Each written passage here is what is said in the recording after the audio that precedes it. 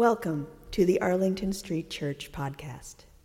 Founded in 1729, Arlington Street continues today as a gathering place for progressive people of faith in the greater Boston area and beyond. We are located at the corner of Arlington and Boylston Streets, across from the Public Garden in Boston, Massachusetts. Please visit ascboston.org for more information about this historic Unitarian Universalist congregation. Arlington Street Church, gathered in love and service for justice and peace. Accepting a Tony for Hamilton, American composer, lyricist, playwright, and actor Lin-Manuel Miranda said, "And love is love is love is love is love is love is love is love." Love is a spiritual practice.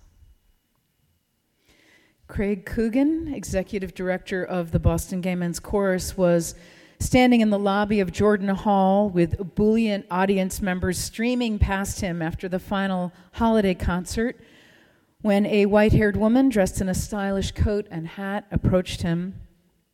Touching his arm with one leather-gloved hand, she said, "Excuse me, but you look important." After 2 solid weeks of late nights, exhausted is what Craig was, but he gave her his full attention, ready to field a complaint. "This was all rather extraordinary for me," she said.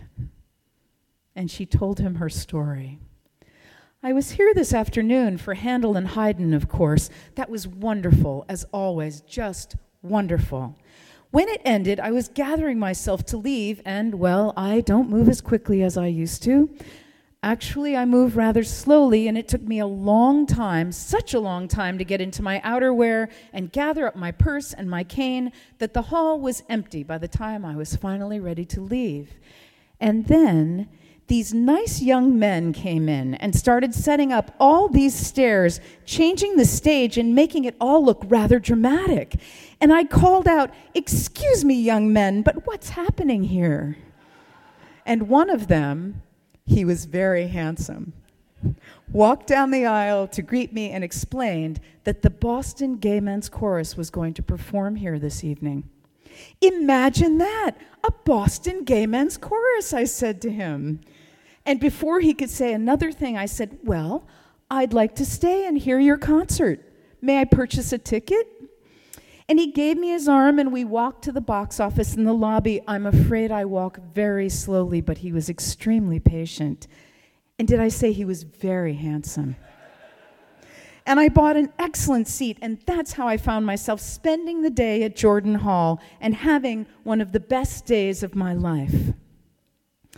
Craig told her how happy he was that she had enjoyed the concert. "Oh, I enjoyed it," she said, "but it's so much more than that. This concert has changed my life."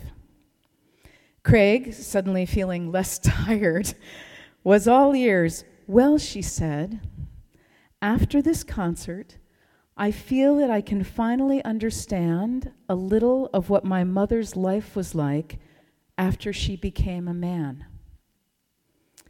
And suddenly, I feel that I've had a marvelous view into my son's life. My son is gay. And this was, well, shall I say, a gay evening indeed. I can't wait to call him and tell him about it. You haven't seen the last of me. I'll be at your next concert, and I'm bringing family and friends." And love is love is love is love is love is love is love is love. Author Stella Blackman writes, "Last month I came across a New York moment I'll never forget. Just after sunset, I was walking along the Brooklyn Promenade when I spotted a couple having a candlelit picnic. They were seated in blue lawn chairs pulled up to a fold-out table. One had just finished telling a joke, and they threw back their heads in laughter. Weeks later, I saw the pair in the same location, introduced myself to Jane and Terry, and asked about their picnic tradition. They've been at it for 24 years, ever since they moved to Brooklyn. They spent every sunset outside by the water. It started with bringing some wine, and it's evolved to the point that their number one picnic staple is a good cheese knife, followed closely by candles. Stella asks them if they have their favorite dinner conversations. Jane responds, I remember being in my early 20s, observing older couples, wondering, what do these people talk about? Don't they run out of things to discuss? What I didn't realize was that the longer you're together, the more you have to talk about. You have more friends in common, more experiences. You have these stories about your lives, these stories about other people's lives. And then Stella asks the really important question, what's the key to a good marriage? Terry answers, for us, it's just connecting again at the end of the day, sitting down without distractions. Jane adds, it's not that we don't annoy each other. I wouldn't help pack all this if I were mad. But we've learned over the years how to talk things through. The thing is, it's just easier to be in a good mood. And be generous to one another. Apologize often. Terry chimes in again. When we're spending time together, our slogan is to have as much fun as possible. Also, Jane adds, it's important to remember that each partner is responsible for their own happiness. You can't rely on the other one to always entertain you. And love is love, is love, is love, is love, is love, is love, is love. Late last month, Reverend Joe and I had the opportunity to spend some time singing and learning music from Issei Maria Barnwell, perhaps best known as the bass who anchored the storied a cappella ensemble Sweet Honey in the Rock. Of the many stories Issei shared with us, one stood out for me. A few years ago, she says, she was diagnosed with breast cancer. And every 2 weeks, she got a phone call from her almost 90-year-old Jamaican-American singer and social activist friend, Harry Belafonte. Harry, she told us, never concluded the call without asking her, what can I do to support you right now? And that, she says, got me through. And love is love, is love, is love, is love, is love, is love, is love, is love. Somehow I miss that National Public Radio's Lulu Garcia Navarro is doing a Missed Connections program, trying to reunite people who connected with someone but never saw them again. 50 years ago, when she was 12 years old, Linda Walker was attending Girl Scout camp in the mountains of North Carolina. A huge rainstorm blew in, and suddenly a bolt of lightning struck with a huge crackle and boom. The campers all took off running. Linda, who had been standing on her metal cot, closing the tent flaps, fell to the floor. She says, but as Girl Scouts, you always keep up with your buddy. You never lose track of your buddy. My buddy ran out of the tent without me, but realized I wasn't with her and came back. She ran and got a counselor. They gave me artificial respiration. They rushed me off to the hospital. I was clinically dead. My life as a mother, a teacher, a grandmother are all attributed to my buddy coming back and getting me.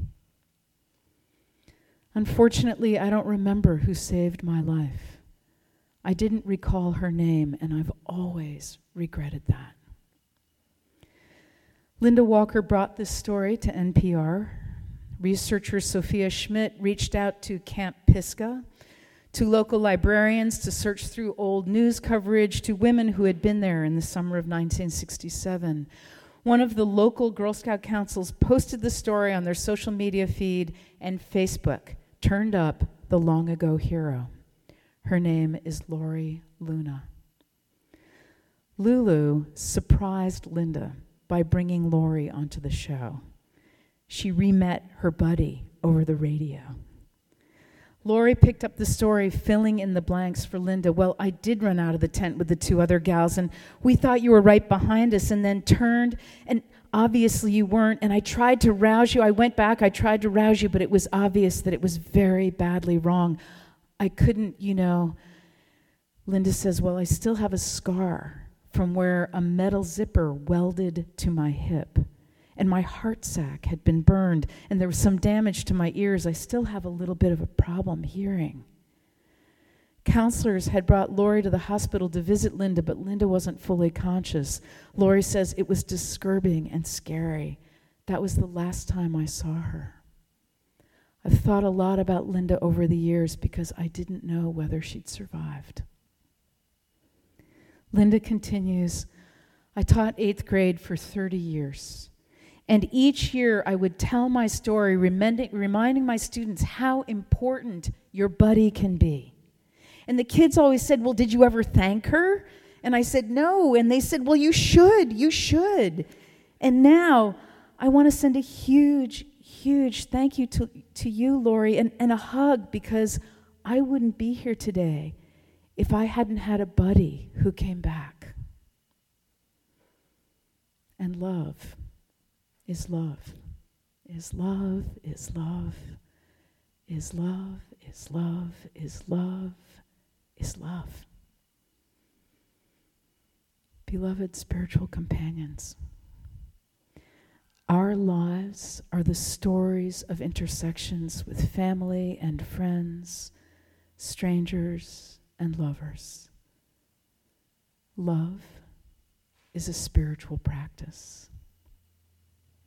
In honor of Saint Valentine, may we offer a stranger an arm.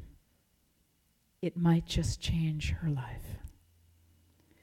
May we picnic at sunset and light candles, connect undistracted, talk things through, be generous to one another, apologize often, have as much fun as possible, and take responsibility for our own happiness.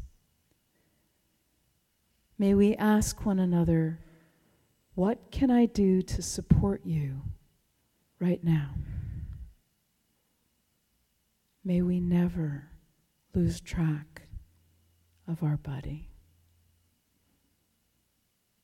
And love is love, is love, is love, is love, is love, is love, is love. Amen. Thank you for listening to this week's podcast. We would love to hear from you via email at office@ascboston.org or through our Facebook page. If you would like to support the good work of Arlington Street Church, please consider a contribution by check in the mail or through our website, ascboston.org.